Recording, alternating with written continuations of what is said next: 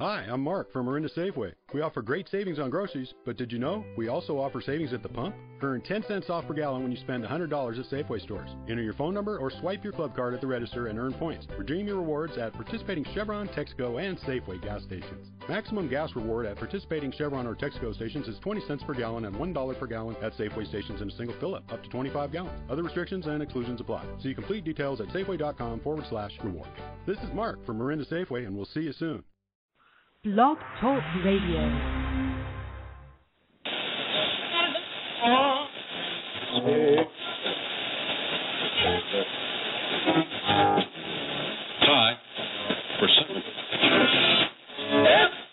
Hi, I'm Ryan Tannehill, quarterback for the Miami Dolphins, and I represent the Phinsider with the PH. Hey guys, it's Wednesday night. This is Kevin coming to you with the Phinsider podcast. Welcome back. Go ahead and welcome in James. How are you tonight? I'm good. How are you guys? Doing well. And Chris Duke is here. And because I can,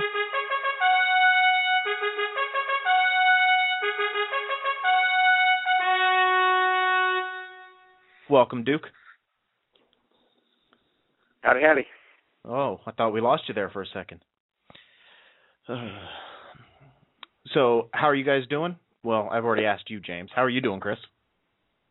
I'm okay, I suppose. I think all of us are pretty much of that mentality right now. Of the, I guess I'm okay. And I think a lot of it comes from the Dolphins. And James and I were talking about this before the show. That where we are right now with this team is exactly where this team was supposed to be. I mean, before the season, my projection was 8-8. And I was happy from 6 to 8 wins. And I know I've said it many times. 6 to 8 wins, and I'm happy. Then everybody was like, how are they even going to make 6 wins? And there were all kinds of people that were saying this team was a 3-win team. This team was a 4-win team, somewhere around there. And the fact that we're at 5 wins right now is probably about where we should be.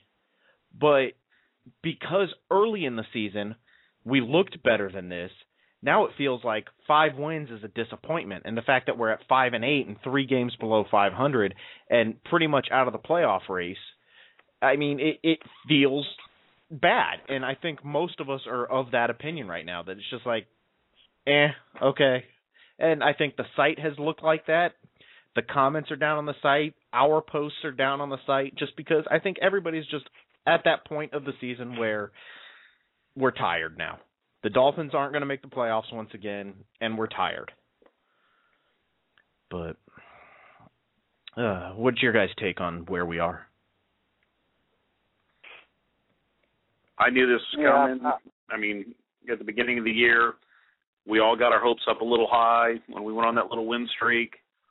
Probably a little bit of an unrealistic expectation of what we could be. Obviously, we've lost some games that we could win, but that's what young teams and experienced teams do. That's what young quarterbacks do. It's just part of the deal. So, I mean, all in all, I mean, I'm fine. There were people about to jump off a bridge because we lost to San Francisco. It's freaking San Francisco 49ers are one of the top, 3 or 4 best teams in the entire NFL. Why is anybody upset? We didn't get blown. If we got blown out 52-0, then I'd be pissed.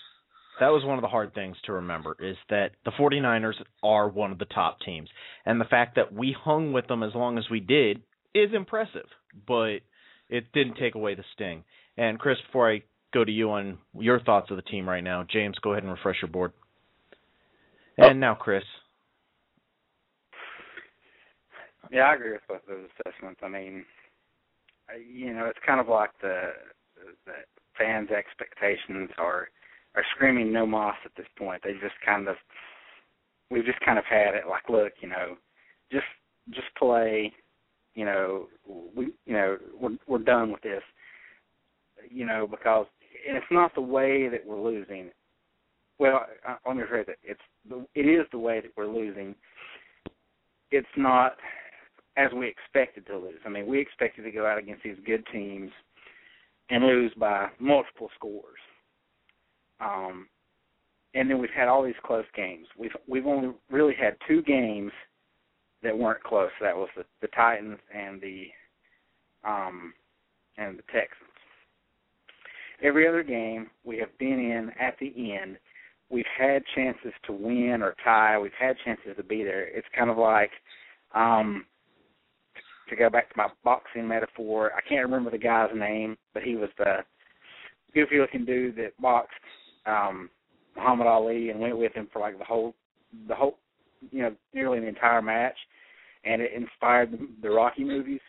I watched it on ESPN Classic one night. I was absolutely, just wrapped by that. But anyway, it's kind of like that. It's kind of like, here's this team that had no chance, but yet they're hanging in there against these top teams, and then we just kind of collapse at the end. It's like we feel like we're so close, and yet we're not. And it just, after a while, that just weighs on you. And you're like, I can't handle it anymore. Just, in opposite of what James said, I would rather go out and have lost to San Francisco by, 35-14 because I know they're better than us. Right. It was worse for me to be, the 20-13 or whatever the final score was. 27-13. Yeah. 20-13. And here we are with a chance. Like, man, here's a team that everybody thinks could go to the Super Bowl, and we're hanging with them. And then, let down. So yeah, I would rather got beaten badly because I kind of expected that, and I've been like, they're better than us. We know we're not that good. I hate to go in there and play these guys, but we might be as good as them. Oh, but we're not. I want to come back. What you were talking about brought up what I want to come back to about Ryan Tannehill. But Jason Scott's on the line right now, so let's go ahead and welcome him in. Jason, how are you? Hey, what's going on? Not a whole lot. Just, you want to talk about where the team is right now? Yeah. I think we're kind of where we thought we'd be. When we started the season, I figured we had a rookie quarterback to develop, and as long as we came out of the season and felt like we had that solved, we had a good season. And I think that's where we're at right now. I think we've got a lot of questions answered. It looks to me like Jonathan Martin's going to be a good piece to fill in there on the line. So we're getting that solidified. Olivier Vernon's starting to come on and show a little spark, where we can, think maybe he could do something in the next few years. And I think we're in a good place. Yeah, I think you're right. I think we're starting to see the pieces fit. And right. Of course, we all know that there are holes still and there are pieces that need to be added. But you're right. We're starting to see the pieces fit. And some of these younger guys are starting to develop nicely. And they still have a way to go. I mean, obviously, Jonathan Martin still has a ways to go at right tackle or at left tackle. But it's right. starting to come together. And I think what I see mainly now, I look back to where we were in 2007. I mean, we went 1-15. We were bad. But beyond that, we had no talent. We had no talent on that team. Teams, and you look at teams like San Francisco. Yeah, they were bad a couple of years ago, but they still had guys like Staley and some of the other guys that they had on the team. They had Vernon Davis when they were bad, and got Patrick Willis. Yep. And at least they had some talent to build with. We had nothing when Iowa and all of them got in. So, to think that we've come within a few plays of being able to do something against a team like that's pretty, exciting to me. I think we need to give Ireland a little bit of credit because, everyone wants to bang on the guy, but honestly, I looked at his drafting, and since he came to Miami, there's only 3 guys that he drafted that are no longer in the NFL.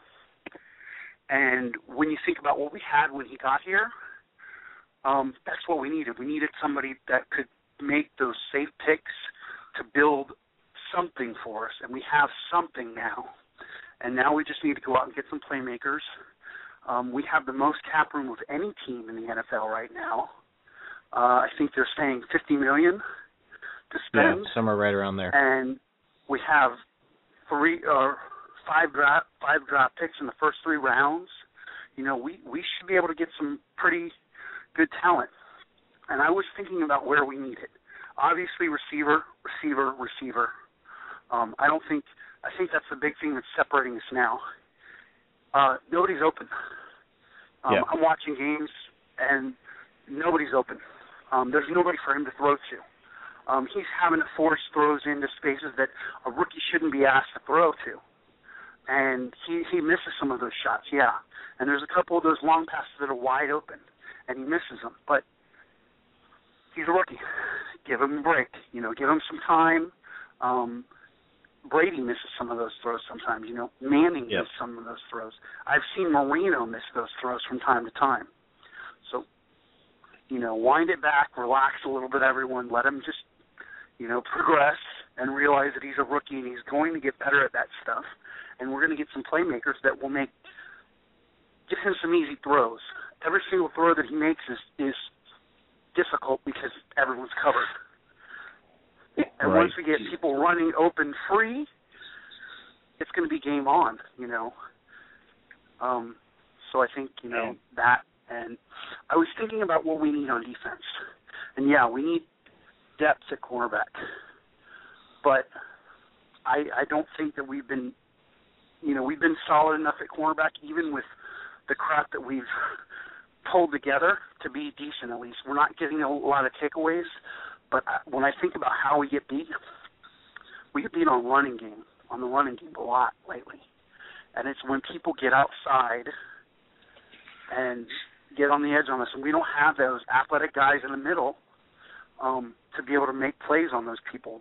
They run around us, and like I said before, Paul Soliai, when they're running the outside, they don't even block him. Yeah. And he's great in the middle if you're running at him, but if you're going to have a guy just there and they're not even going to bother to block him, that hurts us on the running game. That gives us one extra guy for them to block with, and that's killing us from time to time. I really think part of it. I think our best containment guy on that outside right now or our best two are Olivier Vernon. I love what he does on containment because he stays home and he does it really well. If he's going after the quarterback, got it. But he stays home and he does it well. And we love to bash on him. We love to bang on him because he's not making those big plays that everybody wants. It almost feels like Channing Crowder again. But Koamisi, I really think this team missed Koamisi when he went out this past week. Definitely. He is such a run supporter. Trudnick was the one that missed that containment. Him and Jared Odrick were both caught inside, and that killed us. And we need some more depth at linebacker. I was talking to someone, and somebody said Manti Te'o. If we could pick that guy up, I could put off receivers for another round and just get two in the second. But if we could come away with that guy, oh my gosh. I am of the opinion that the Dolphins don't go wide receiver in the first round. And Chris, I want to talk to you about this in a minute, but I think that it's probably either defensive end or cornerback. But if you went Manti Te'o in the first round, and that would be assuming that he would fall to where the Dolphins would be, which he probably would. That would be. But I would have absolutely zero problems with Manti Te'o, even though, we're stacked at linebackers at the starters level. It's going to be hard to unseat somebody like Carlos Dansby just because of the money. But, if you got Te'o in there, even if he's sitting for a year or splitting time with Dansby or something, I think that you could very much so do a lot worse than taking Te'o and stashing him on your bench for a year. Or Dansby could kick out to strong side. He could. He very much so could, and put Te'o in the middle. I don't think linebacker is an issue for us. Pro Football Focus has Kevin Burnett as one of their Pro Bowl picks. They think he's playing. They think he would start alongside Von Miller as the AFC outside linebacker. And, of course, they always run the 4-3 in the Pro Bowl. But and you've got Dansby playing well, and you've got Misi, and he comes off in nickel situations. But I think you're set there, and as good as Teo would be, I personally don't see him as being.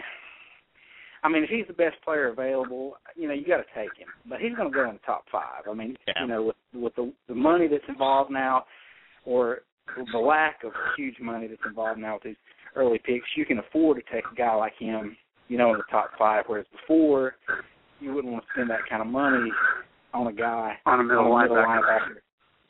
But I'm of the opinion I think Miami does go with a wide receiver in the first round. And I have written, it's taken me 3 days, but I have written a post that will go up on the site hopefully tomorrow, and it's long. It's about 5,700 words. I got into it, but I go over some of the free agency stuff, some of the cap room, and unless we re-sign every one of our own free agents, we're going to have a ton of cap space to go get some guys. And I think we're going to address the wide receiver position both in free agency and in the draft. But Jason, going back to something that you were saying, on the Daily Dolphin blog this week, Ben Valin had an interview or something in there with Mike Mayock, and this was what Mike Mayock said about it. The first thing he said was he implied that Tannehill could benefit long term from the offense struggling this year. And he says, as a matter of fact, I think the experience of having to play this kind of football is going to help him, Mayock said. He has to fit it in tight windows.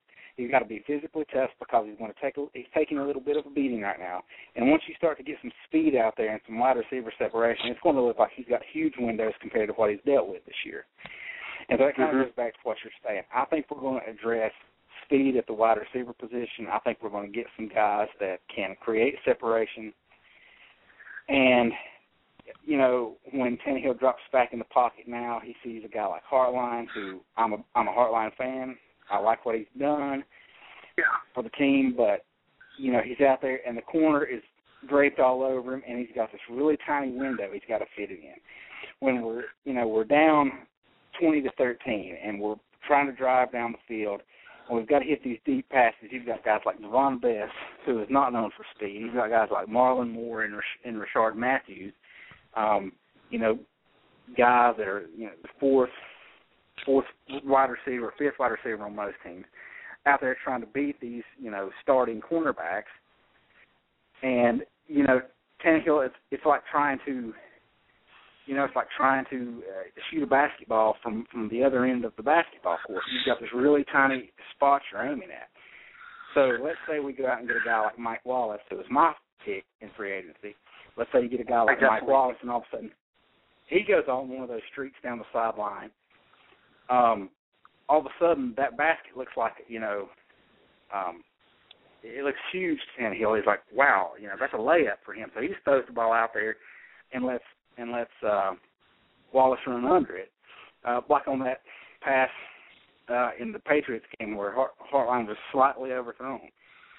And I believe that Tannehill did overthrow that pass. But again, it's one of those, the guy he's working with. It was a safe throw. Limited, and it was a safe throw. Do what? It was a safe throw. But you don't want to throw it to where. And if that was Mike Wallace running under that, he can turn around and jog backwards and catch that.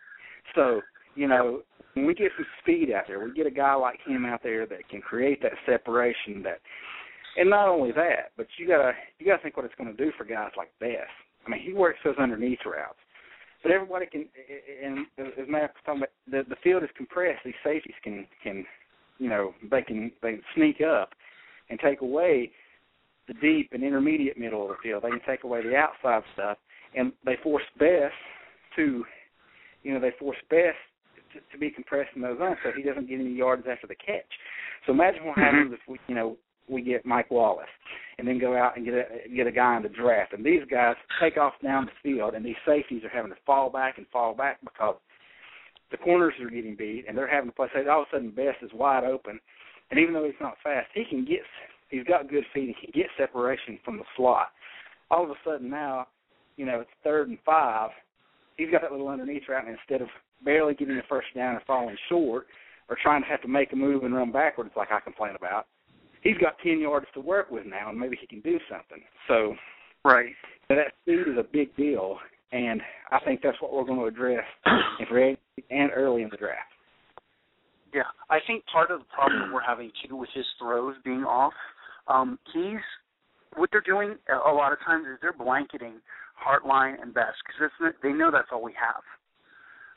So they're double covering both of them, and they have no problem doing that because that's all we got. We don't have a lot of other people running free there.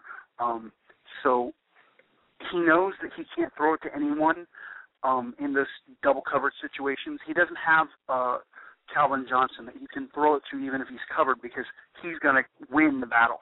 He doesn't have anyone that's going to win the battle. And his receivers have kind of shown it to him this year that he throws it near them and someone else, and the other person is going to come up with it. So, I think having a guy like that, just one guy like that, would open our offense up so much more because it would force them to stop double covering both of them, And one of the things that I have been talking about for a lot of the past few weeks is, I mentioned the deep and intermediate middle of the field. We don't have anybody that can run a 15-yard square in. We don't have a guy that can run those routes where the middle part of the field is deeper than the 5 to 10-yard range to Best and Fasano work. We don't have a guy that can work that area because we don't have anybody physical enough. And I think, we saw the culmination of that with the very first few plays of the game this past week. Whatever it was, I think San Francisco was running like a cover 1 kind of zone, and Hartline got behind the corner and was wide open. And all he had to do was just, he tried to put a move on the safety. The safety flew by him. All he has to do is keep his feet, and he can walk into the end zone. And the guy barely touched him, and his feet got tripped up, and he fell down. Now it was a big play, and, you like those big plays. But you have to think that a guy like even a guy like Marshall or a guy that's a little more physical, maybe even Mike Wallace. Mike Wallace, catches that ball. He doesn't get tripped up like that. So, and I said I've been a Hartline fan, but that right there was just kind of one of those things like, we need somebody that's a little more physical at the wide receiver position. To win the battle. Those kind of things, those kind of things don't happen. I also think it irritates me when I see Max protect. We keep a tight end and a running back blocking just because Reggie Bush, as good as he blocks, sometimes he put a hit on Alden Smith, and I was like, wow, that's great. But why are we not just running him out in a little, route in the flats, like a wheel route or something like that? That, every time, that's going to draw somebody. Okay, if he's blocking one guy, he might be able to block Alden Smith. But I guarantee you, if he's running a wheel route, there's going to be one guy on him. Their whole team might be looking at him. I don't understand why we don't do that more. I think the team started trying to do stuff like that this past week. We heard it during the broadcast that Mike Sherman absolutely said the team needs to start working on getting Reggie Bush out into pass patterns more often. So I think it's coming. I don't know what took so long for them to realize this, but you're absolutely right. But Chris, what were you going to say? And I think part of the issue there this past week was that I think it was the team we were facing. I think this week you're going to see less of the max protect, less of that. I mean, you had a rookie offensive tackle who has struggled on the right side being asked to go now protect Tannehill's blind side against the guy who's leading the league in sacks. And, I mean, he played all right. He struggled some, and that one play where he got destroyed was just kind of embarrassing. But, he kind of held his own, but they had to help him a lot. And I think that played into the factor this week. the reason why you didn't see the running backs get out there and split out wide as much because, I mean, if that was the long of old that we knew, then, yeah, we would have done that. We weren't worried about Alden Smith. It was like, that was my biggest concern. Was like I was worried, that Alden Smith was going to break the single-season sack record this week against Martin. And so I think they had to help him out a little bit. Jacksonville, however, has 14 sacks on the season, which is the same as Cameron Wake. So this is not a team that you would really be worried about generating a lot of pressure. So well, you could have just stopped at worried about. Yeah. So let me ask you this. How much of that lack of being able to use Reggie Bush do you think has to do with the fact that Philbin or Sherman have never had a guy like Reggie Bush? Running backs have worked in a passing game in, the West Coast offense. For instance, Roger Craig was a big part of that 49ers offense. But I don't think Philbin or Sherman have ever had a guy that explosive, that dynamic there. How long do you think it takes for them to actually get him involved and realize what they've got there? I think they've used him well this year in some cases. I think they were able to, I remember in the Rams game, he almost scored on a little screen pass. They ran some good screen passes this week. I mean, they found a couple of ways. They've just not used him, I think, enough in those areas. They haven't created those mismatches. And I don't know if it's because they have, if it's been because they like to have certain plays that they run on certain downs and distances, and that's been limited because I've noticed a lot in the past few weeks we seem to end up in a lot of third and longs. And whenever that happens, you see Daniel Thomas coming there because they use him for pass protection, and then they send him out. And I've seen Daniel Thomas make a lot of good plays in the passing game. And you kind of think to yourself, well, why isn't Reggie Bush back there doing that? Because, if you get these little dump-off passes to him as compared to Daniel Thomas, it might be an even bigger play.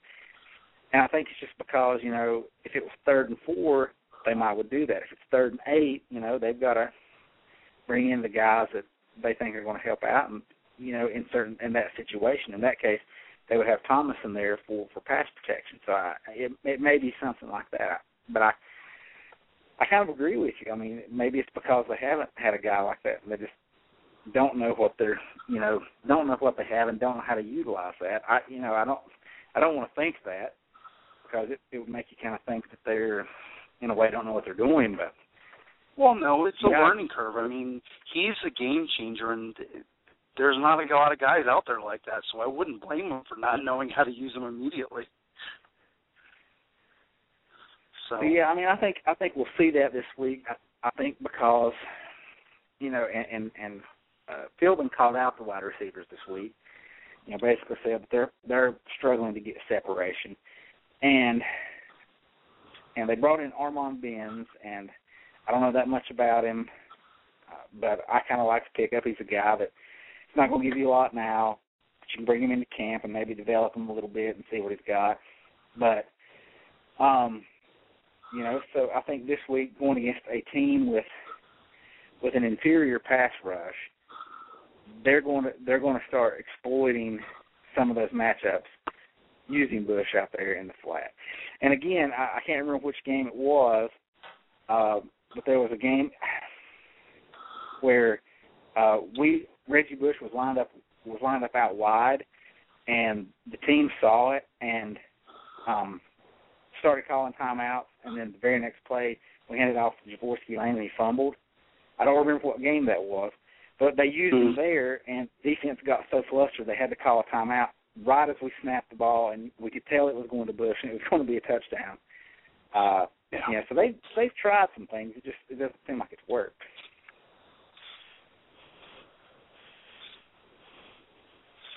Well, after the weird silence right there, Jason, I'll thank you for calling in. All right, thanks. You have a good night. Yep. Oh, hey, I'm gonna eventually post some pictures of.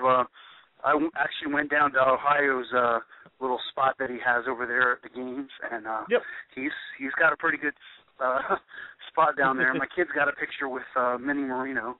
We didn't actually get a picture with him because he's kind of busy, but He's kind of a big maybe deal. next time. Yeah, he is. So, all right, guys. Thanks for having me. Yep, absolutely. Thanks for calling in. All right, thanks. Bye. Bye. And if anybody else listening, not that our live thread is hopping tonight, but if anybody else listening wants to call in, the number, as always, is 347-326-9461. I wanted to ask you, Chris, I got a question on Facebook a couple days ago about, obviously, the Dolphins need a over-the-top, going to break it, go deep type of wide receiver. And who in the draft or in free agency is available that we could get? And my thoughts are, I absolutely love Tavon Austin, but he's 5'9", so he's going to be a really small wide receiver. But I love that guy. What do you know about Patterson from Tennessee? Cordarrelle, something like that. Patterson from Tennessee. The only thing that I've seen from him this season, and I don't typically watch a lot of college football. I watch, App State, keep up with them, but as far as other games, I'm usually doing something or not keeping up with it. Right.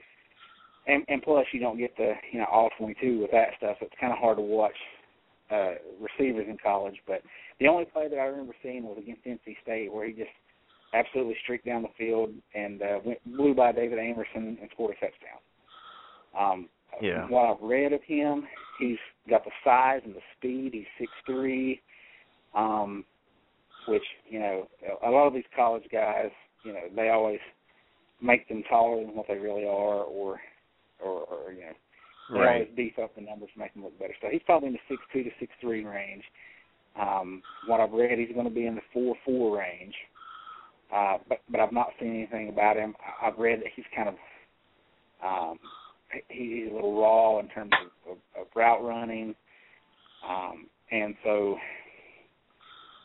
a lot of some stuff I've read has said he's kind of a second-round prospect, maybe a third-round prospect, and I think Mel Kiper has him as the 11th overall best player in the draft. So I really don't know that much about him. The guy that I'm interested in the draft, there's three guys that I think we should take.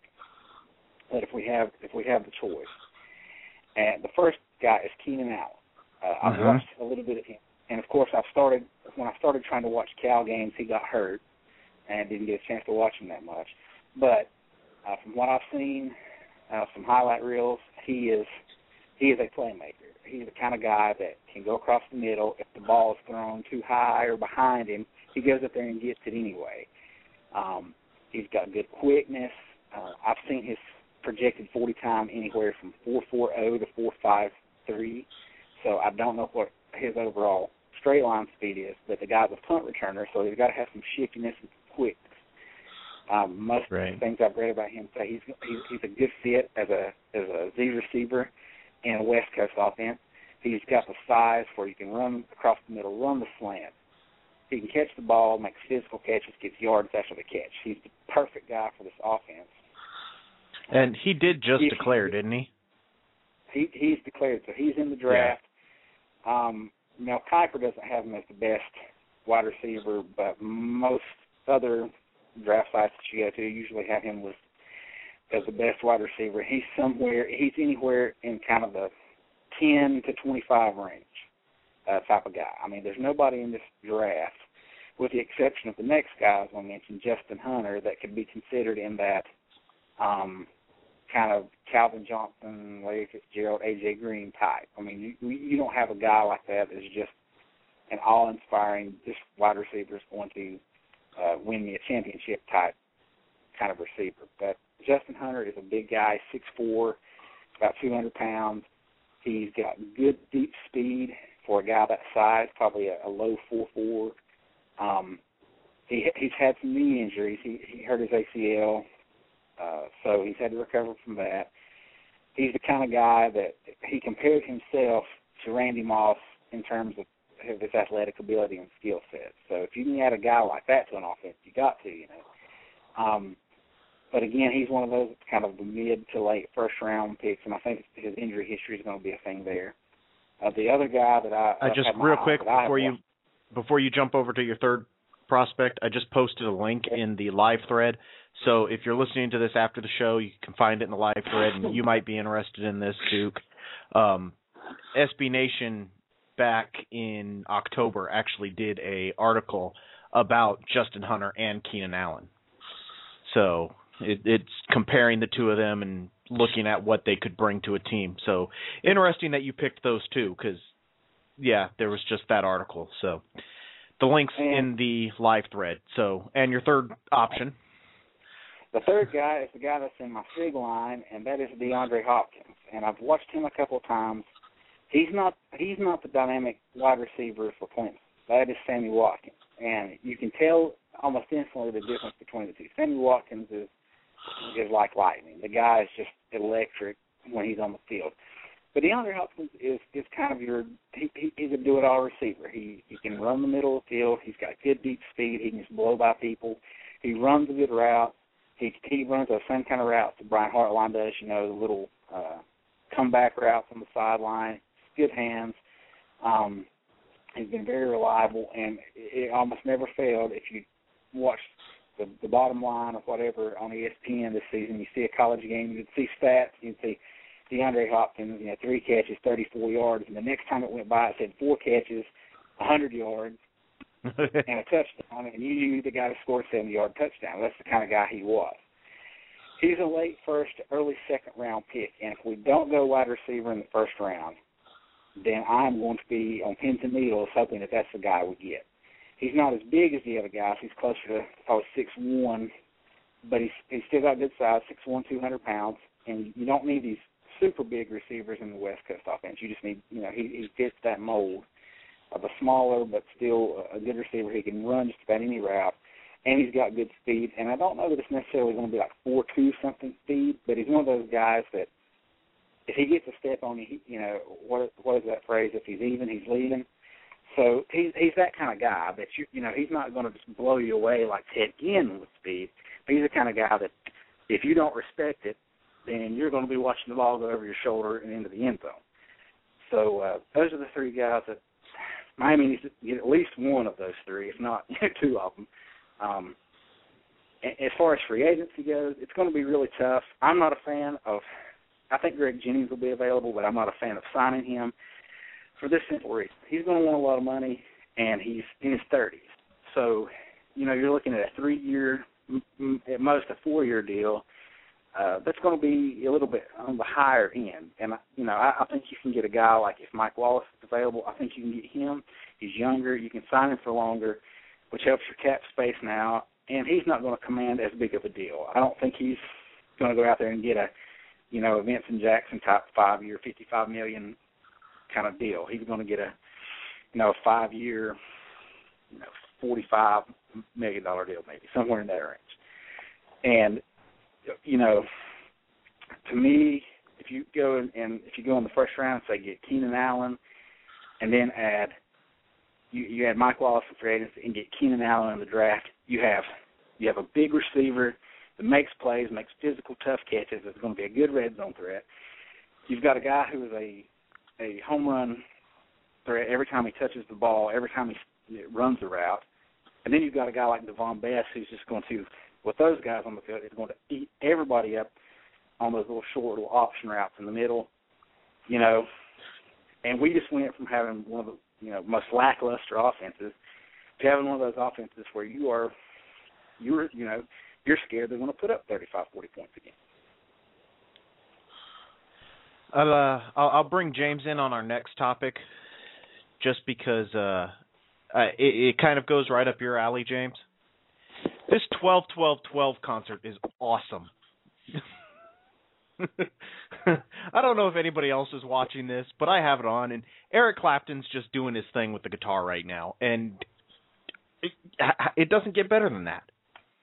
So I just thought I'd share that. The HBO's airing the 12-12-12 concert to support Sandy relief right now.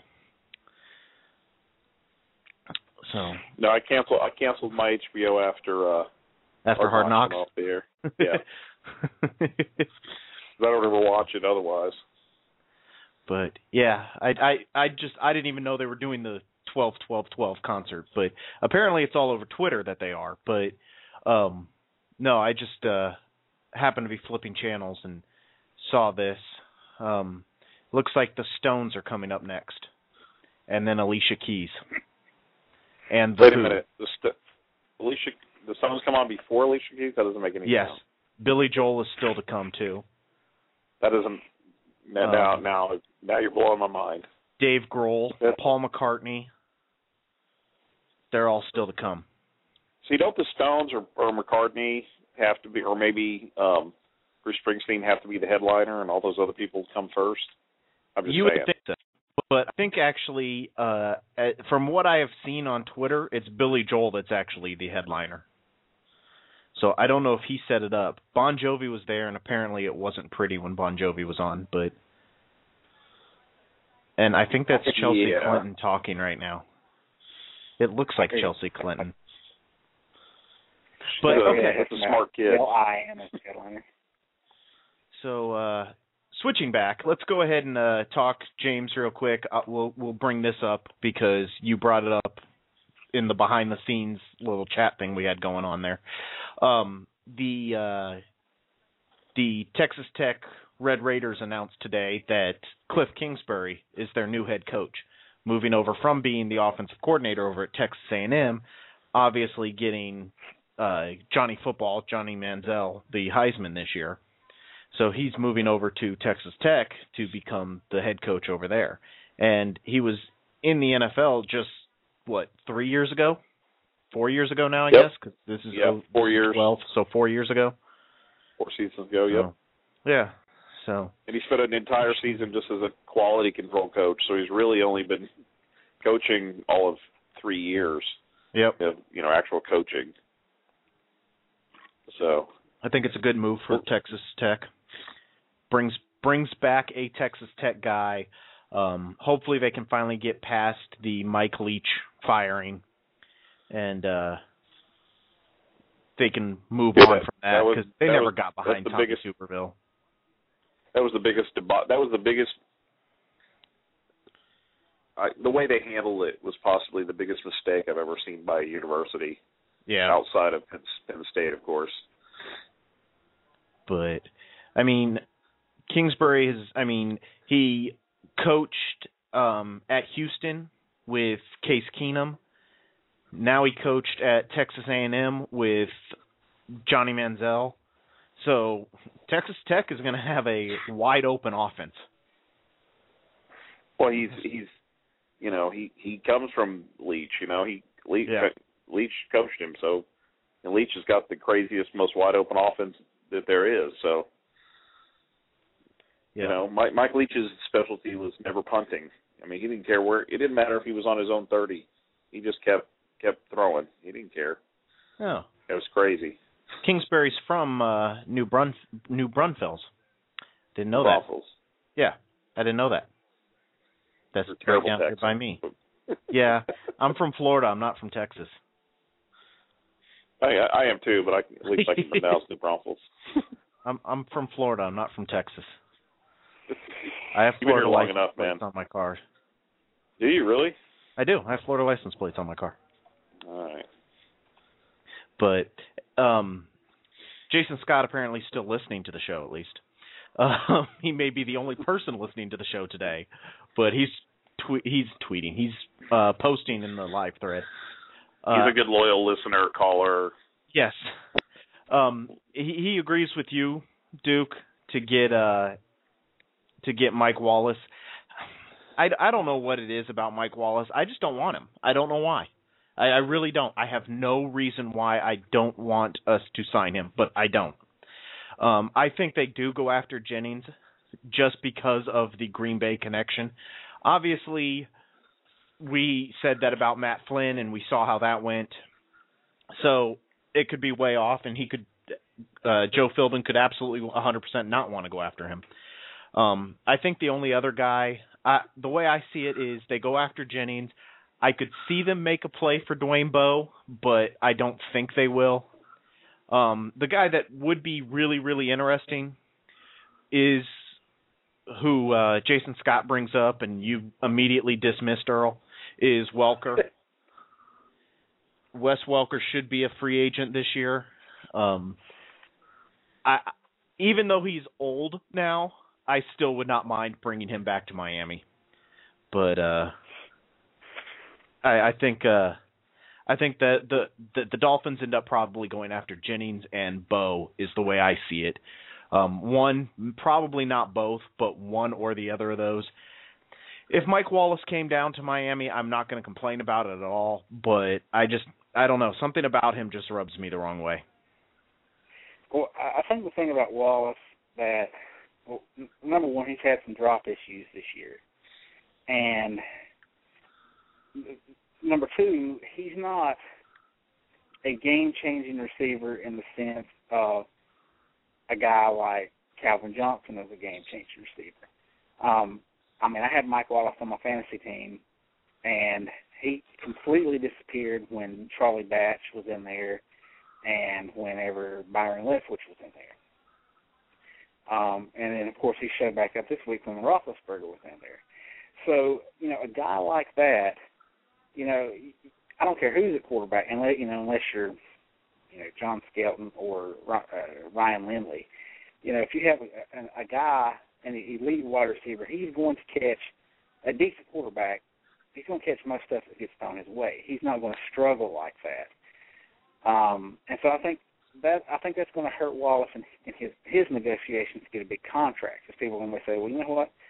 If you're coming to Miami, you're going to be playing with a second-year quarterback. He's, right now he's not as good as Big Ben. Are you going to disappear in games like that? But what he offers, and my thing is with him, is he is an absolutely elite number 2 wide receiver. He's not a big guy. He's not going to run those crossing routes across the middle and get blown up by safeties. That's not what he does. He'll run some drag routes, things like that. But he's not a guy that you're going to send in and expect us to go across the middle and jump up and catch a pass. But you throw him over there with a guy like, let's just go the free agent route. Let's say you sign him and Dwayne Bowe. All right. He's a guy like him. It's going to open up the middle of the field because one, Dwayne Bowe can go and make those catches. They've got to look his way, but they've got to also respect his Wallace's speed so much. Right. And so I think that's why Miami. I think Miami should be interested in Wallace is simply just to get the speed. Even if you add, he doesn't fill all the needs you need wide receiver, but you get him and add him in what we currently have. That makes our offense that much more explosive because people have to respect that speed. And so, if we go out and get guys that are, a bunch more guys like Marshall, as good as Marshall is, we still don't have a lot of speed. Now, they respect him because he's physical and he's got good size and can, he's going to be open whether he's covered or not. But, I think a guy like Wallace isn't like that. He's not always open because, somebody might be able to cover him. But he's a guy that, that speed offers so much. And so if I'm, and that's what my dissertation of a post is about, is what Miami should do in this offseason. And one of the reasons that I'm going for him is simply because he's not going to command a $10 million a year contract. He's not that kind of receiver. He's going to get at best an $8 million a year contract, which doesn't sound like a lot, but, that $2 million finds you, a guard or some other position of need. So he's a guy that you can spend less on, but you give your team something that you really need, and then you go at it in the draft. And because, he and Bess are proven receivers, you've got 2 guys on the offense that have, NFL production that are going to produce. And you can throw this rookie over here, and if he doesn't pan out, well, you still got a couple guys. If he does pan out, then you've got an elite offense. So that's my take on Wallace. A guy like Jennings is going to be a number 1. A guy like Bowe is going to be a number 1. I don't think Wallace is a number 1. I think he's a number 2. And so, I think Miami should approach him that way. If they go in thinking he's a number 1 and try to overpay him, then I think we're making a mistake there. So I kind of feel what you're getting at with the whole being iffy on Wallace. Yeah, like I said, if they get him, I'm not against it. But if I were making the choice, I don't know what it is. he wouldn't be the guy I would sign. But I did want to. The other thing I wanted to bring up was Tannehill's development, and it's been an interesting discussion around the site, around the internet lately, because everybody keeps looking at Andrew Luck, looking at RG3, and now looking at Russell Wilson and saying that, that's the next great quarterback, the next group of great quarterbacks. And then they also add in, and there's Ryan Tannehill. And it's starting to, I think it's really starting to bother Dolphins fans that this is what's happening. And people are actually starting to say the Dolphins have missed on Tannehill. And I've seen it, I was talking to James earlier, somebody on Facebook was talking about how we should have traded up to get RG3 and that he could see it that Tannehill was going to be a bust. And now, I wanted to say McShay, that's wrong, Schefter. Adam Schefter came out and posted, or said on the radio, that's what it was, he said on the radio that he's not sure Tannehill's, or that the Dolphins have found their franchise quarterback, because while those other quarterbacks, those other rookies, are taking that next step forward, Tannehill isn't. And I look at all this, and I say that's great, but who do they have as wide receivers? Who do we have as wide receivers? We don't have the weaponry of any of those other teams right now. And you can go and make the argument that that's Jeff Ireland's fault, and if you want to make that argument, I can't fault you on that. I look at it like, you know what, obviously Joe Philbin wanted to get rid of Brandon Marshall. He wanted to get rid of Chad Johnson. He wanted to get rid of these guys. So I can't fault Jeff Ireland for doing what Joe Philbin wanted. But you can't then turn around and say Tannehill's a bust because those other quarterbacks are doing better when those other quarterbacks have the weaponry. If you brought RG3 down to Miami, which this is the part that James and I were talking about earlier, think about the cost that would have been. Because not only would we would have RG3 over Tannehill right now. We wouldn't have Jonathan Martin because the Redskins traded that second-round pick to the Rams. So we wouldn't have Jonathan Martin. So when Jake Long went down, who's playing left tackle? Then you're not going to have a first-round pick next year. You're not going to have a first-round pick in 2014. And because the Redskins were ready to go into a bidding war, we probably would have lost the 2015 first-round pick too. So you bring RG3 in, and we still don't have any weapons around him. So would he develop? Or would he simply be running for his life all the time because Jake Long's out, we have no Jonathan Martin, and he has no receivers to throw to? So is it really Ryan Tannehill's not developing, or is it he's hit as far as he can go right now until our receivers start to play better? And you know, I'm gonna see Adam Schefter, and I'm gonna raise him a Mike Mayock. First of all, I read that, and the first thought that actually went through my mind was, we just got Scheftered. So but you know, I saw that, and then I read this what Mayock says. And of most football draft analysts, I trust him the most. He's not always right, but he usually is pretty dead on with it. And I mean, he says it on that Miami Dolphins talking place. I've got it pulled up because I really think this kid's got a bright future. He says, I think it's hard for Miami fans to say be patient. You know, he says the problem is the Dolphins are too slow on offense. And really, if Brian Hartline was a half a second faster than what he is right now, we're not having this discussion. He's got 8 touchdowns, and you know he's already over 1,000 yards, and we're like, wow, we're going somewhere. But the fact is, we're just not fast enough on offense, and it's limiting what Tannehill can do. And I was talking with Bruce last night on another post, and he admitted he wasn't a fan of Tannehill, and he was a big fan of Kaepernick from last year. And I told him, I said, well, here's the problem, though. If you had brought Kaepernick in, the pressure for him to start last year would have been so great that he said we would have sat him and developed him. I said, no, we wouldn't have. I said, because we're Miami Dolphin fans. The first time Chad Henne throws an interception or gets sacked or anything, we're going to say, put in Kaepernick right now, put him in. Yep. And the pressure would have mounted on Sperano, after every interception, after every bad throw, after every loss.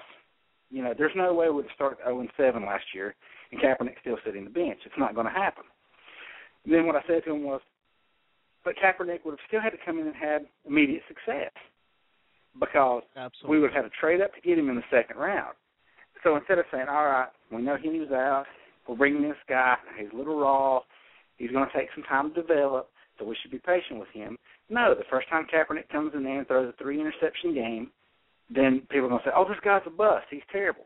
Because that's just how this fan base is. And we've already seen that this year. We've seen that this year with people calling for Matt Moore. Yeah, they did that. They did that after the first game against a team that everybody on this side just about picked to go to the Super Bowl. Yep. So, we're playing against a Super Bowl caliber team. We're actually hanging with them until a couple of free, tip balls, interceptions. Game gets out of hand, and everybody's like, oh, this sucks, put in Matt Moore. That would have lasted until Matt Moore has a 3-interception game. And, we suck at quarterback, we're going to have to draft one. I saw a guy on the Daily Dolphin in the comment. His comment was, we need to draft a wide receiver every year until we get it right. Or not a wide receiver, a quarterback. A quarterback. Oh, yeah. Here's the problem. If you draft a quarterback every year, you're never going to get it right because, maybe a guy like RG3 comes in there and dominates, and you found it. But maybe you got a guy like Drew Brees. I mean, that guy would have thrown away Drew Brees because Drew Brees didn't blow it up in his first year. Peyton Manning didn't really blow it up in his first year. So, we've got all these people that just want, as the quote I used last night from Ocean's 13, they just want the baby. They don't want the labor pains. They just want this instant success. They want Tannehill to come in, throw for 400 yards, 5 touchdowns every game, go 16-0 and win the Super Bowl. When it doesn't happen, instead of saying, all right, we've got some issues, this is going to take a few years, they just freak out because, and what makes it worse is they're seeing these other guys, and these other guys are having success, and Miami isn't, and that just kind of adds fuel to that fire. Yep. So, and I understand. I see how people get upset over the Brandon Marshall trade. You're giving away somebody and didn't get anybody to replace him. But I can also see why Philbin wanted to do it and things like that. And the other argument that I see that I really disagree with is the fact they say we're not rebuilding. We've been rebuilding for the last 5 years or last 10 years. And it's like you said, and I wrecked the quote that you put in there. It said, anytime you get a new coach and a new quarterback, that's a new rebuild. We haven't been rebuilding from 2008, in one single thing. It's been, that started with Sperano and Henne. That was part of that rebuild. When that failed, we brought in Philbin and Tannehill. That starts a new era. Yep. It's not and a continuation of what happened then. The only part that is still there is Ireland, and I think that's the only connection they're making. They're like, well, Ireland was there in 2008, and he's tried to build this thing to a winner, and, he's not done it by now. He's not ever going to. Well, maybe he would have. He brought in Marshall, brought in Dansby, he brought in some good pieces. If Tannehill had been a franchise quarterback, he would still be here. So it's Sperano, we'd be in the playoffs. Yep. That team was built to win in 2010. That's when they were built to contend, 2010, 2011. It didn't happen because Sperano and Henne failed. Now we're starting over. And just like that time, we're going to build from 2012 to the point where by 2014 we should be contending for the playoffs. We should be, taking the division over from the Patriots at that point. If we're not, get rid of Ireland, get rid of Tannehill, get rid of bring in somebody else. This is the way I look at it. I look at it like this, and I don't know if you were on when I was talking to James about this, but the way I look at it is, if you are the manager of a restaurant, and that restaurant is pick any type of food. It's a hamburger place, okay? And you are buying all the things to make it a successful hamburger place. You're going to have the greatest hamburgers known to man. And then after 2 years of building up your clientele, building up your product, building up all that stuff, your owner comes in and goes, you know what? We're an Italian restaurant now. Is it your fault that you bought all the stuff for the hamburger place? Because you were building what you thought your restaurant was going to be. And now suddenly you're thrown in at an Italian place, and you have to start, okay, I can use some of this ground beef to make meatballs, but I can't use the buns for anything. So I need to get rid of the buns. And you're doing that. That's pretty much what just happened to Jeff Ireland. He was building a power running team. The coach failed. The owner said, cut the coach, get me a new coach. We got the new coach. It's a completely different system. So some parts are those hamburger buns.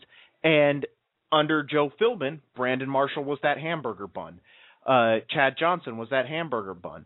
Vontae Davis was that hamburger bun. It had to go.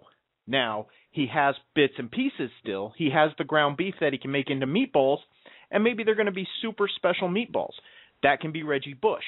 But he has to now take what he can, remold it into this new piece, and start adding other parts to it to build that Italian restaurant now. And that's how I look at this. And I know there are people out there that absolutely 100% hate Ireland and want him fired. And from the beginning, I've said this, and I still say it today. If Stephen Ross today said, Jeff, you're out, thanks for your services, see you later, I'm going to say, okay, I can understand it.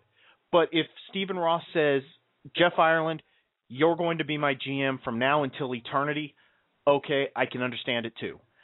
I'm completely neutral on how I feel about firing him. I play the devil's advocate a lot on the site, and I do it on purpose because, one, it starts to build some discussion, and two, because the Fire Ireland side gets so worked up and gets so loud that nobody says anything on the Keep Ireland side. So I say Keep Ireland quotes, and I say things on the site specifically to keep the debate going, keep the discussion going, and because there are a lot of fans out there that support Ireland and maybe not support him specifically, but support the GM of their favorite team because he is the GM of their favorite team. Just like there were people that didn't like Tony Sperano but supported him because he was the head coach of their favorite team.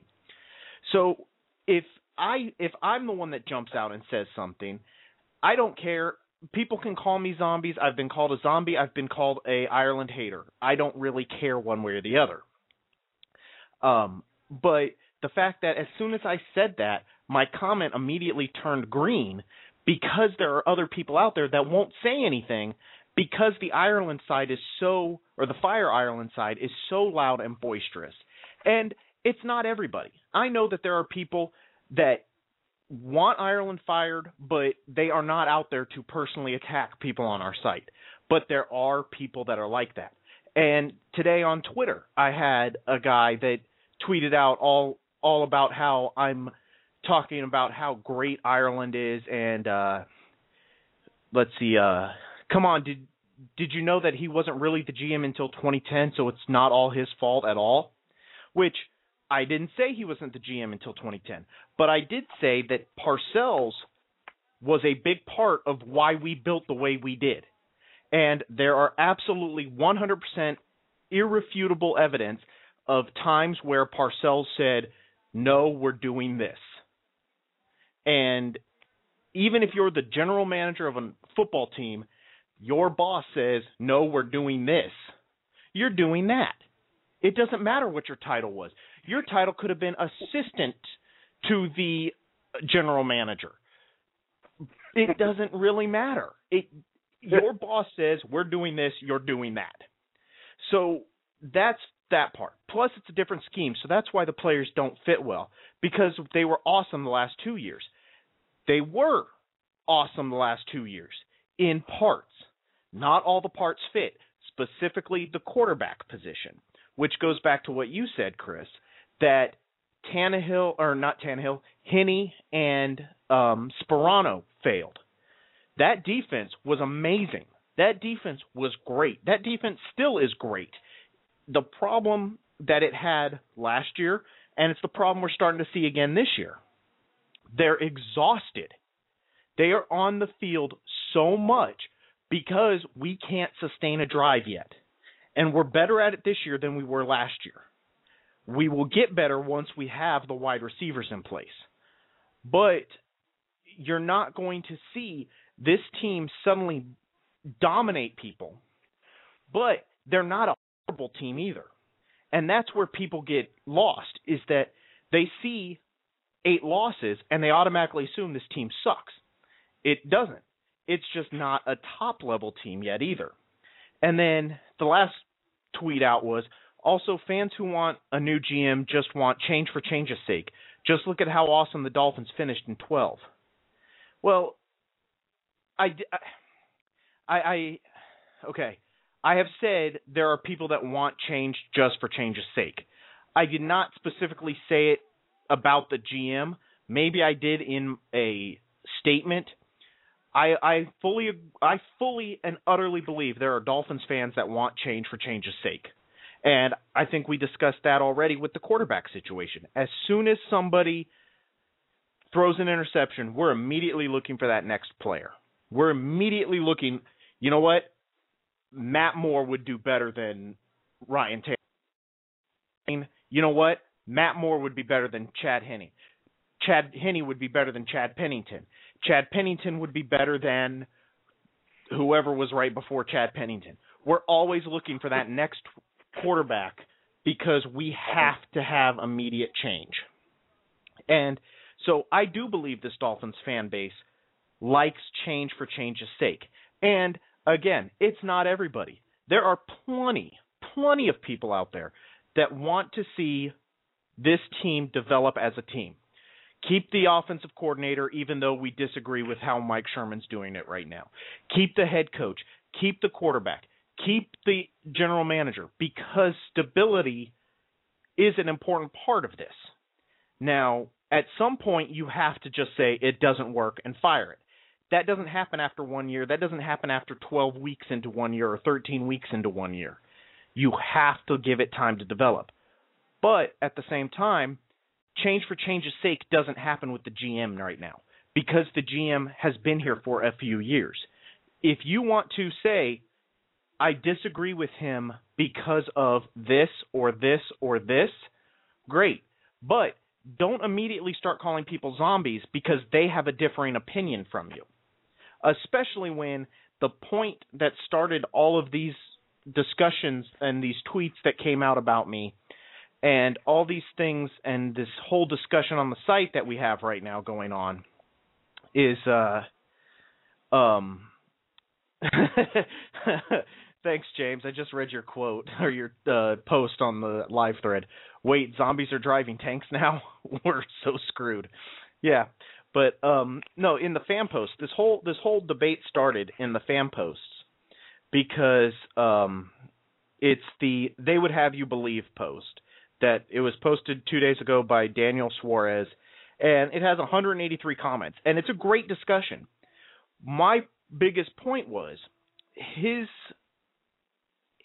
post says that they will have you believe that Sean Smith is a Pro Bowler. They will have you believe that you have to have a left tackle to be a cornerstone of your offense. They'll have you believe that Reggie Bush is a legitimate running back. They will have you believe that Ryan Tannehill will be a legitimate quarterback in the NFL. And he talks about why they will have you believe these things. And then he ends it with Fire Ireland now. But it's like we attacked 4 of the big names. We attacked Ryan Tannehill, who has had 13 starts in the NFL.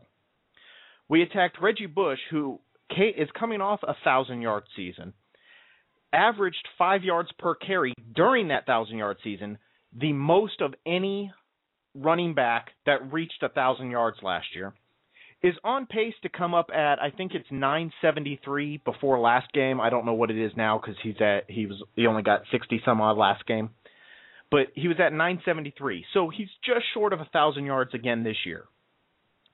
Jake Long. And he's playing the Jacksonville Jaguars, who are like 35th in the league rushing defense. He should be able to jump up. Yeah.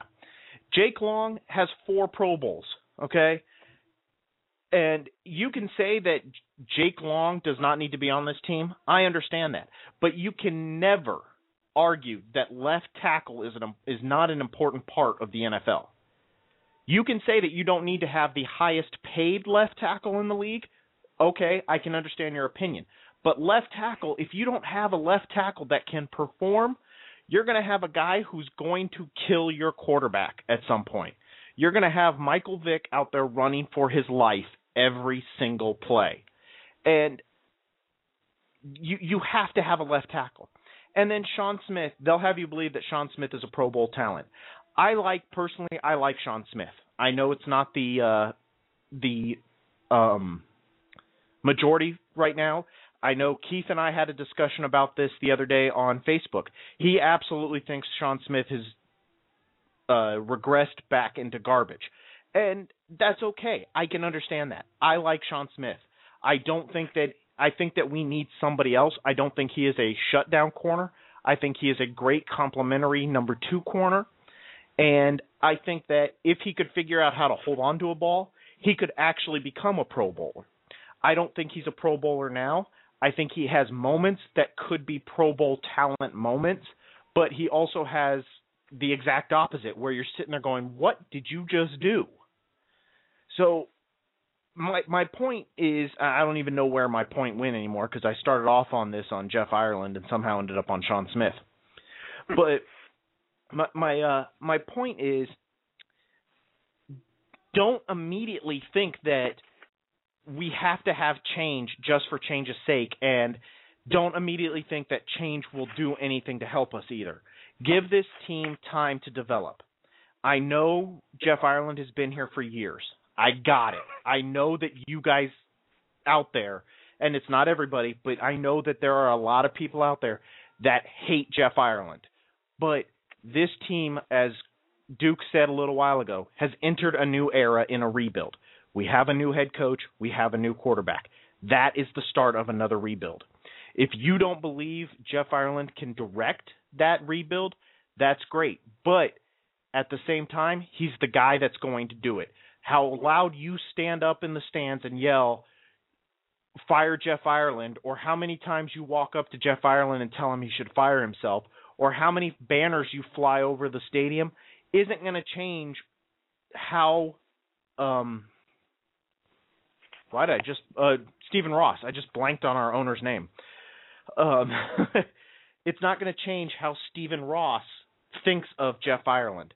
So while you can sit here and say, I think Jeff Ireland should be fired, don't immediately attack people who say that he needs to stay. Because all that's doing is devolving our fan base. It's doing nothing for the team. It's turning our fan base against itself. And what does that do for us? If you want to argue the points that, hey, he drafted Pat White, and I can turn around and say he traded for Reggie Bush, and you can turn around and say that he drafted Chad Henne, and I can turn around and say he drafted Ryan Tannehill. That debate is perfectly fine. No issues with that debate. But the point where you call this guy a zombie, that's over the line. And that's where I get frustrated. And just because somebody throws a counter opinion to yours does not mean that they are wrong and you are right. It also does not mean that they are right and you are wrong. That's part of our fan base. That's why our community is so good, because we can have these debates. And I have no idea how long that rant just was, but I feel a lot better now. I'm clapping on the inside. Because I don't want to wake up the youngin. But I agree, and I'm going to jump out on a little tangent here. I agree that that's kind of endemic of our entire society at this point. When you look at the blogosphere and how people interact on the internet, it's basically like, all right, let's say I write a post tomorrow. Well, let's use my post about Devon Bass. Okay. I said the Dolphins could trade Devon Bass. It doesn't mean that I'm right or I'm wrong, but there are people out there that would write a post like that or something, and they might say, if you disagreed with that, they take it personally that you disagreed with what they said. They feel not necessarily so strongly about what they said, but the fact that you just disagreed with them, it hits them personally. And I think a lot of these people, it all comes down to, they say that winning cures everything. It's just that Miami hasn't won. They've been mediocre for years and years, and it's just waiting on the fan base, and they have to take it out on somebody. And it turns to players, it turns to coaches, it turns to the general manager, the owner, and when that doesn't work, it turns to the fans.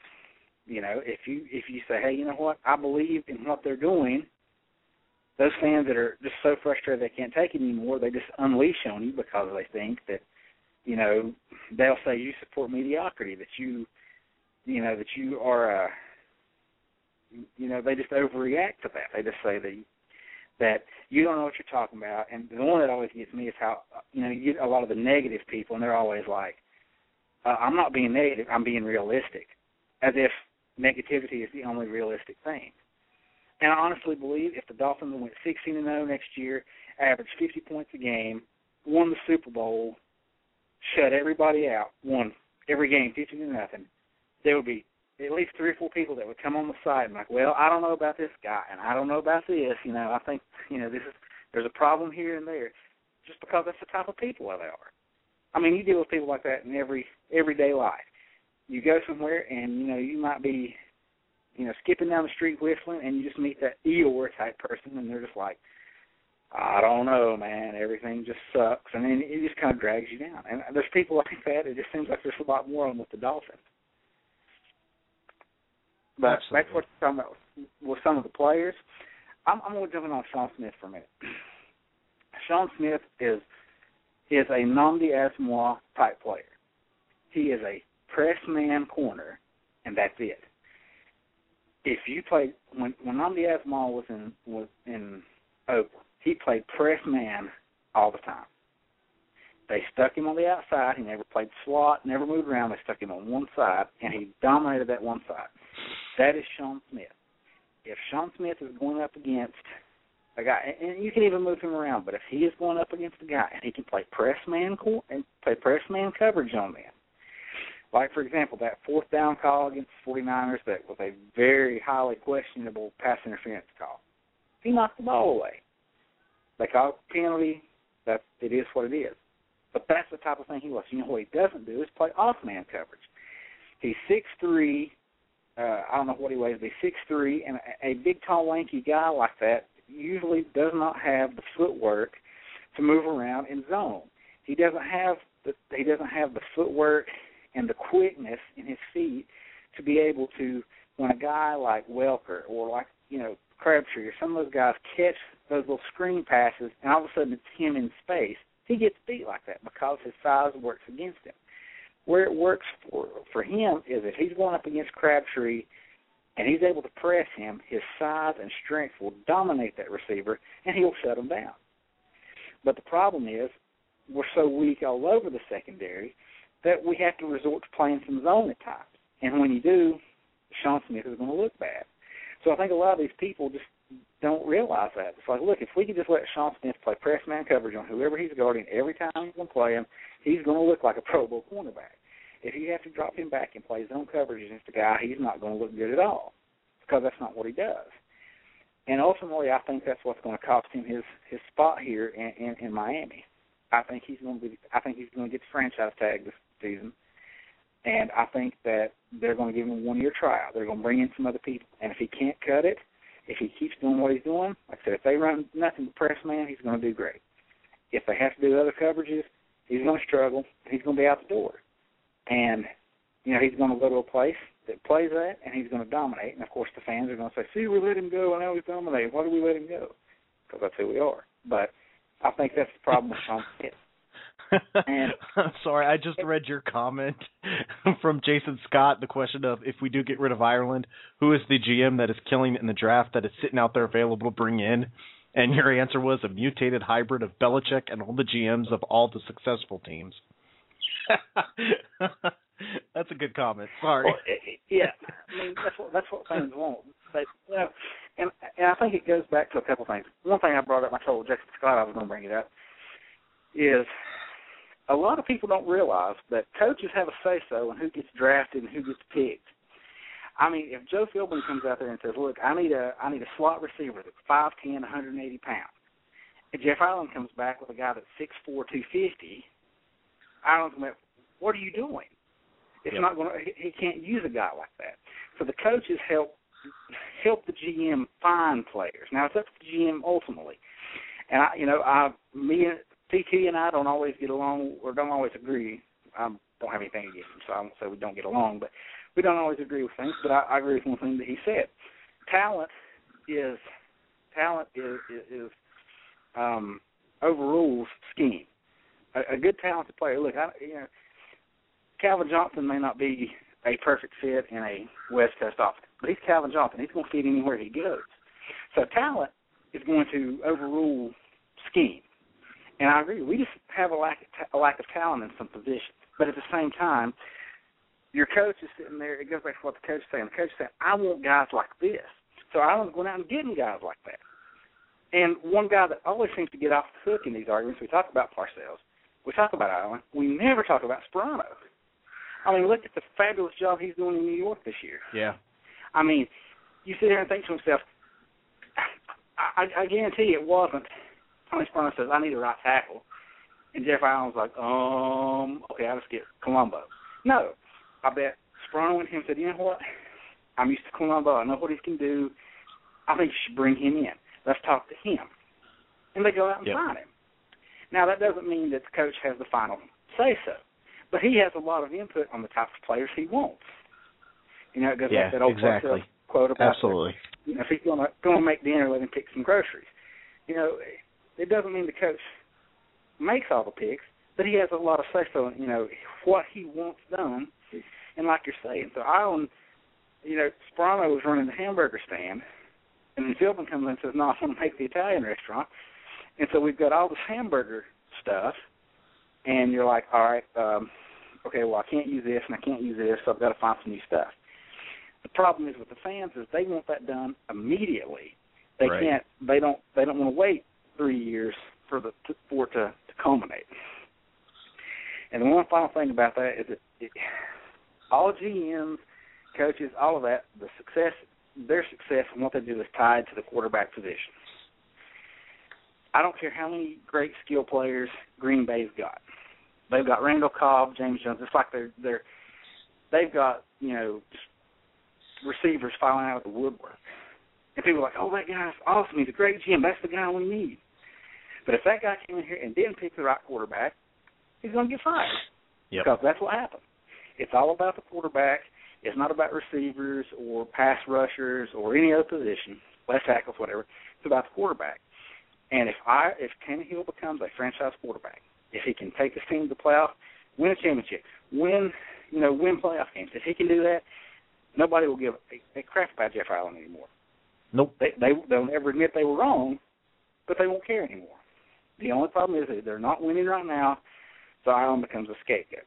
If Tannehill explodes out of the gate next year, has 3 or 4 games where he has 4 touchdowns a game, and all of a sudden he looks like a Pro Bowler, you're not going to hear, "We need to fire Ireland because, I don't know, our long snapper's not good anymore." No, you're not going to hear that. It's all about the quarterback. So, if Tannehill doesn't work, well, then these Ireland haters are going to get their wish. Ireland's going to be gone. Yep. He doesn't survive if Tannehill doesn't make it. If Tannehill makes it, he becomes a franchise quarterback. And I think that's key right there. Because I think that's key right there is everything revolves around the quarterback position. And yes, Jeff Ireland was the general manager for the Chad Henne pick. But that was not a Jeff Ireland pick. That was absolutely a Bill Parcells pick. Bill Parcells that first year, I don't know who will argue it, but That was 100% a Bill Parcells draft. And I do know who will argue that, but I won't say. But that Chad Henne pick that's not Jeff Ireland's quarterback. Now he has picked his quarterback. And if this quarterback fails, then Jeff Ireland will move on. And he'll go be somebody's assistant general manager, or he'll go be a scout again, and he'll work his way back up. Because there are a lot of people out there in the NFL that have said Jeff Ireland is a good executive. He is a good general manager. Players don't seem to like him, but should players really like a general manager? I'm not sure they should. Now, they have to be able to get along with him, sure, because ultimately it's a personality thing and it's a person thing to attract a general manager in. But it's not like the general manager is sitting there every day talking to the players. The coach is talking to the players every day. The general manager has to be the guy going, we will give you this amount of money, and then talking to the cap person and going, hey, make this work somehow. So yeah, and to give a little perspective on that, go back to Hard Knocks when they talked about the Vontae Davis trade. Did Jeff Ireland go in his office and say, you know what, I think I can get something good for Vontae Davis. He's a starting corner. I don't care about that. I can get a good pick out of him. No. What did he do? He fielded a call about a trade. The first person he went and talked to, he went to Philbin and asked him, he says, is he part of the plan? Do you want to keep him? Yep. He asked the coach, and the coach says, I basically said we can do without him. So Jeff Ireland made the deal. He's like, the coach doesn't want the guy. I've got a guy offer me a second-round pick, which thanks to Cleveland and New Orleans, we're going to get we're going to have 3 picks in the top 62 picks. Because the coach said, I don't want Vontae Davis on my team. And so, it would be different if there wasn't any calls for him. But he fielded a call, and he asked the coach, he said, what do you think? And the coach gave him his opinion, and Jeff Ireland made the move. Nobody's bashing Philbin for that. Ireland gets all the crap for that. But the point is, Ireland went to the coach and said, if you want to keep this guy, I'll keep him. If you don't, I'll make this trade. And he made the trade. But nobody sees that part of it, even though we saw that with our own 2 eyes on Hard Knocks. This is not some, unnamed source that Mark Kelly tweet. This is, I saw it. I saw it happen. So why doesn't that get brought into the discussion? People say, he got rid of our starting corner, Vontae Davis is great, and Ireland is stupid for getting rid of him. No. If anybody was stupid, it was the coach, because it was his call. But nobody wants to believe that, because it takes away from their argument about getting rid of Ireland, and they're just not willing to make that choice. Jason Scott had a great comment just now that people don't like Belichick, yet players keep going to New England. And, it's a valid point. You don't have to like the guy. You have to like winning. And the Dolphins obviously aren't proving they can win yet. Give them a couple years, and we'll see what happens. And I believe Tannehill is the right guy. I like what he does. I fell in love with Henne back in the day, and I was burned, and all of us were.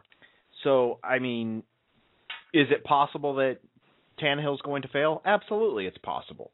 But it's also possible that Andrew Luck could fail. It's possible that RG3 could fail. It's possible that any of these guys could fail, because they've shown it for 13 games. That's it. And if they fail, then you make changes then. But right now, you have to absolutely hang on for the ride and see where it goes. But, James, I know you were away for a little while there. Did you get to hear my rant? Oh, yeah.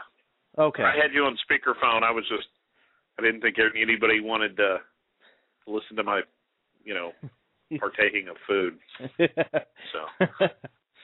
So, yeah, I did not plan to go on a rant, but apparently I did. So that was a fun moment. Hopefully it'll pick up some listens, because I really think Jason Scott's the only one listening to us right now. So, Jason, thank you for listening and putting up with my rant. But everybody else, as you listen to this later on, remember, you can always call in the show at 347-326-9461. That's 347-326-9461, and prevent me from going on rants like that. And now the switchboard like that. But we're right at the 90-minute mark right now. So I'll go ahead and send it around. You guys have anything else you want to bring up? James, I'll let you go first because I know Chris is probably going to have something. No, man. I'm ready to go to sleep. Well, I'm sorry that the podcast is keeping you up past 9:30. It's been 16-hour days for so long I can't even remember. So. Okay, Chris, your turn.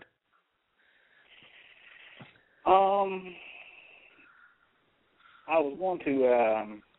I had a little thought on the whole Bob Costas and his little spiel on Sunday Night Football a couple weeks ago, but I've already forgot it by now. So I don't think. And of course, I'll remember something to say after I get off the phone, but right now I can't seem to think of anything. Although I did just see a tweet from Omar, and it kind of went along with everything we've been saying, and of course I can't find it now.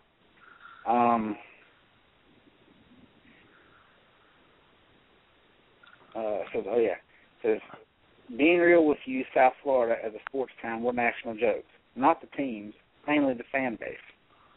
So, I know Omar Kelly's not exactly the most popular beat writer amongst the fans, but I think he I don't know the people personally. I've never been to Miami. I don't know that kind of stuff. And I think the Phinsider is a great community, and we have a lot of smart fans on both sides of these debates. But I think he's right. I think that you've got these fans that are just, I don't know if the expectations are just too high or what it is, but, you've got a team, you brought in a franchise quarterback, or a guy that you think to be a franchise quarterback, and you still see, the stadium's empty. And for a guy like me, I grew up in a rural town in western North Carolina. If I lived, within an hour of the Dolphins game, and I could afford it, I would be there every week.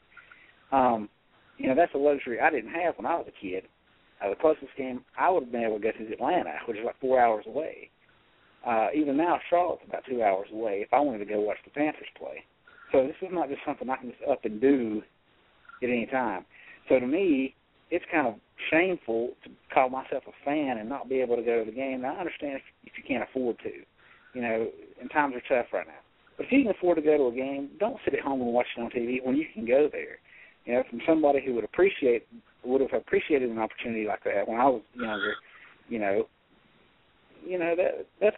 that embarrasses me. I agree with Ohio on that. He always talks about that. It's like, look, man, go out and see the games. And I think fans should. And so I agree with Omar on that.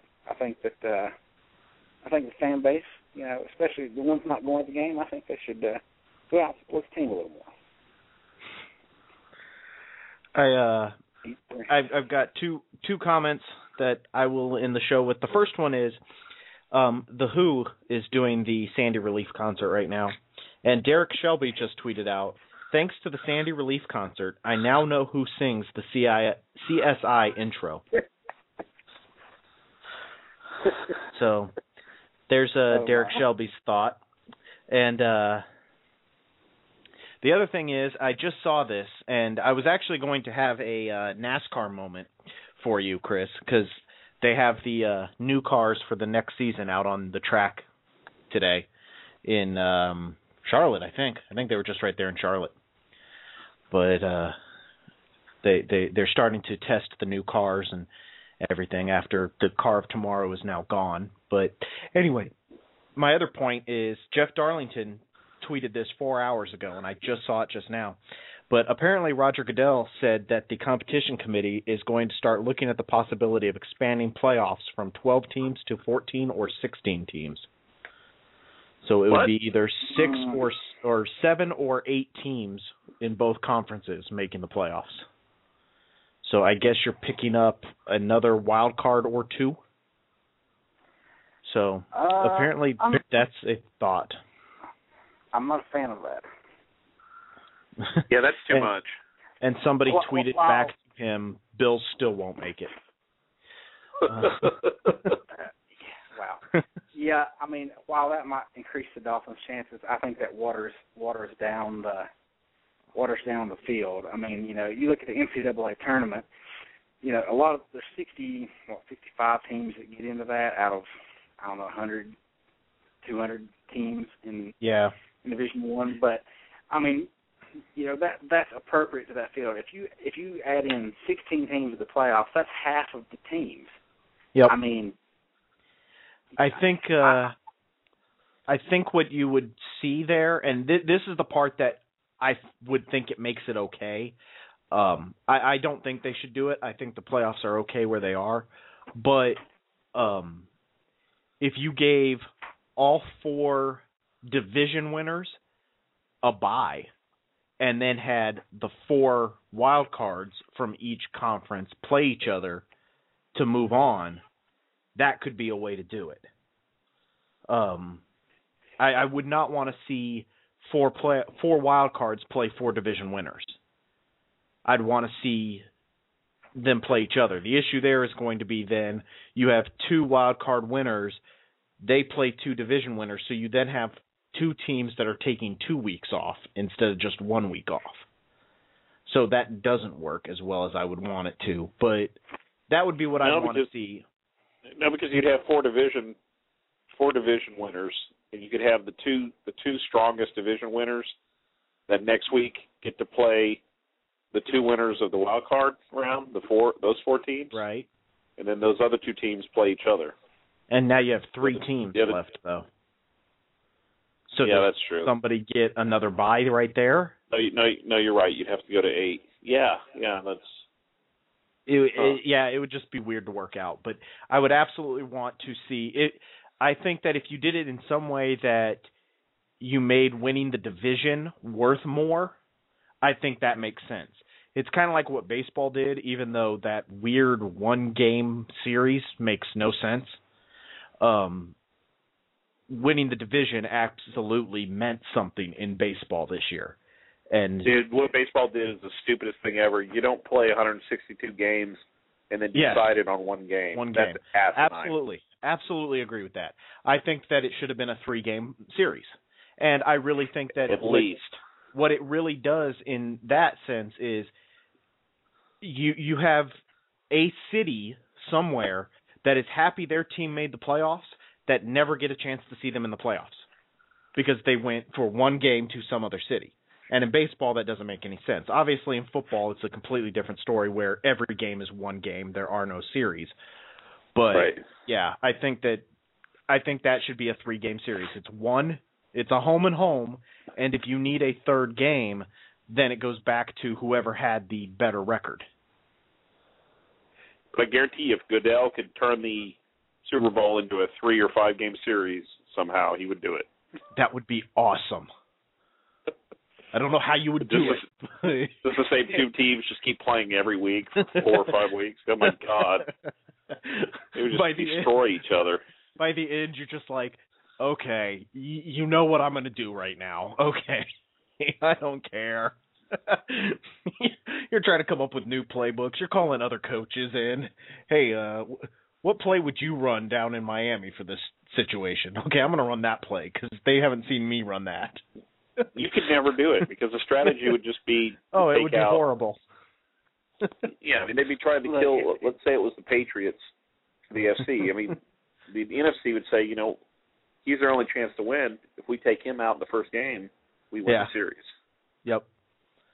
But if the NFL needs to make new rules, the first rule they need to get rid of is the roster limits. From what I have read, roster limits were put in place to keep teams from adding too many good players at positions. Yes. But with the salary cap, that's nullified because you can't overspend for players, and you can't. I mean, you might have 80 players on a team on a regular roster, but you can't pay all of them $10 million because it's going to go over the cap. So the cap space makes that the salary cap makes roster limits in a way kind of superfluous.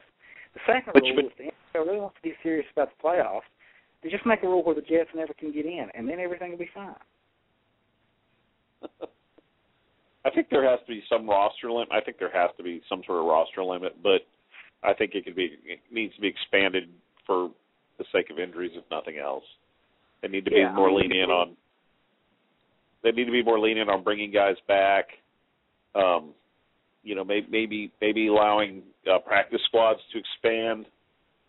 By another 5 or 10 players, and you can pull. You can call players up per se, like you do in Major League Baseball, and you can only call them up so many times before they basically become a free agent, and anybody else can snag them. That sort of thing. If you think about it, most of your NFL rosters, I can't remember what it is. It's like the top 40-some contracts are the only ones that count against the cap. So if you kept something like that in place, then all you're basically going to add is just roster depth. So to me, I wouldn't care if you had 53 players or 100 players. Your top 45 are going to be your highly paid guys that are going to play most of the time. Everybody else is just there for the fun of it, really. They're just there on the team. So, and I don't think it would ever get that bad, but I agree they could expand it, instead of 53, it's maybe 65. Leave it there, and let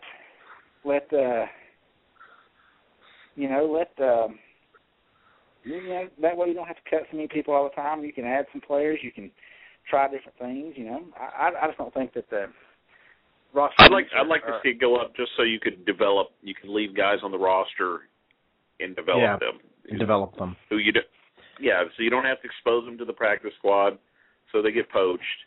But which comes back to there should be a minor league system. Well, I don't know if you remember the post. I wrote an entire post about how that would work and how it would work financially, and then everybody just told me I was an idiot. So. It would be horrible financially. They could do it, but it would be horrible financially. And I don't think so. That's why NFL Europe failed, and part of that was also the fact that it was in Europe. But let's say, for example, you've got 32 teams. That's six. Let's say you had 16 minor league teams, and each team got to assign, so many players to their and Austin had a team that was composed of half Dallas Cowboys developmental players and half Houston, Texas developmental players. Yep. And it was in Austin, Texas, where they don't have it, but they have, in Miami and Tampa split one that was in Orlando. You could do Orlando. Jacksonville and Atlanta could do Savannah. Savannah or Macon, or there's all these other places, and there's towns that are hungry for something, and just like minor league baseball thrives in those types of towns, and even much smaller towns than that. You don't need to pack a 70,000, stadium. People are going to go see it. I would go if I lived in Orlando as a Dolphin fan. I'd go see those games. Most certainly, and of course they'd have to run, at the same. They would have to play during the same time that everything else football wise is playing. Otherwise, you can't have a guy play all spring and then call him up, start playing football in the summer. That's just I think that's too much for anybody. And with all this concern with concussions and injuries, one of the biggest arguments against people saying, well, the NFL really doesn't care care about that, are the Thursday night games. You have these teams that come in and basically just kind of sleepwalk through a game, and guys are getting hurt on these Thursday night games. We'll do away with that and then show the minor league games on Thursday nights. I mean, I find it hard to believe that as hardcore as these Dolphins fans are, we're on the podcast, we have a website. As much as we keep up with this team, there is no way possible that fans will just, if there's guys out there, I don't care if it's minor league, I don't care what kind of league it is. If there is a Dolphin jumping through a sunshine slapped on the helmet, we're going to watch. So, I mean, I absolutely would watch the Dolphins, minor league games on Thursday night. And I would love it. And ESPN or TNT will pay, some network like that will pay. They're not going to pay like they pay for, major level sports, but they're going to pay enough money that it's going to pay the players' salaries. The NFL doesn't have to make a lot of money on it. They just need to use it as a vehicle to not only promote their sport but develop players. And it's not going to be a bad. I had somebody say that it was going to be a terrible brand of football, and I'm like, if you take all the stars in college football, a very small sliver of those make the NFL, but they were great to watch in college. So how would a minor league team full of former college stars be bad to watch? I don't understand that. Yeah, and I think what Kevin said about being in Europe, I mean, those guys, they don't care as much about, our brand of football. The fans here do care. So, I mean, you slap the NFL logo on it and make it halfway watchable. I mean, if it's out there and it just looks like, it looks like crap. But, I mean, people watch minor league baseball games even though it's not the big leagues because it's, it's close enough. If you slap the NFL logo on it and say, hey, this is these people are part of the Miami Dolphins, people like, I'm going to watch it because, and we're going to start these new bandwagons for these guys that nobody's ever heard of, that, hey, this guy's going to be caught up and he's going to be the next, Brandon London or whatever. We as fans are going to absolutely eat that stuff up if they marketed it right. And I think the NFL could do that, and I think it's all the way around. And I don't know. I think you should. No. I mean, knowing that we could pull a lineman out of Orlando, we could have called them up on, Monday because Jake Long went down on Sunday, or pull him up on Tuesday because we put Jake Long on injury reserve on Monday. That would be awesome. That's what they need to do, but who knows? And the other rule is make a rule where the Jets can make the playoffs, and then the world is better. So. You know what you could do, interestingly? So what you're telling us is you really like the Jets? Is that what you're saying? Interestingly, you could do in this minor league plan, you could split the Jets and the Giants teams and actually have that team play in New York. No, and you know what? People would go see it. Just saying, it could actually be in New York. But okay, you know how. Yeah, go on. I would say, you know how fans are. They always say the backup quarterback is the most popular guy on the team. Tim for all Tebow? these people all these people that are hating on Mark Sanchez and saying all this stuff, saying we need to get rid of him. If there was a guy that was playing on Thursday night on the practice squad or the minor league team, and hang on a minute. Hey, there are babies involved in this show now. Oh, my.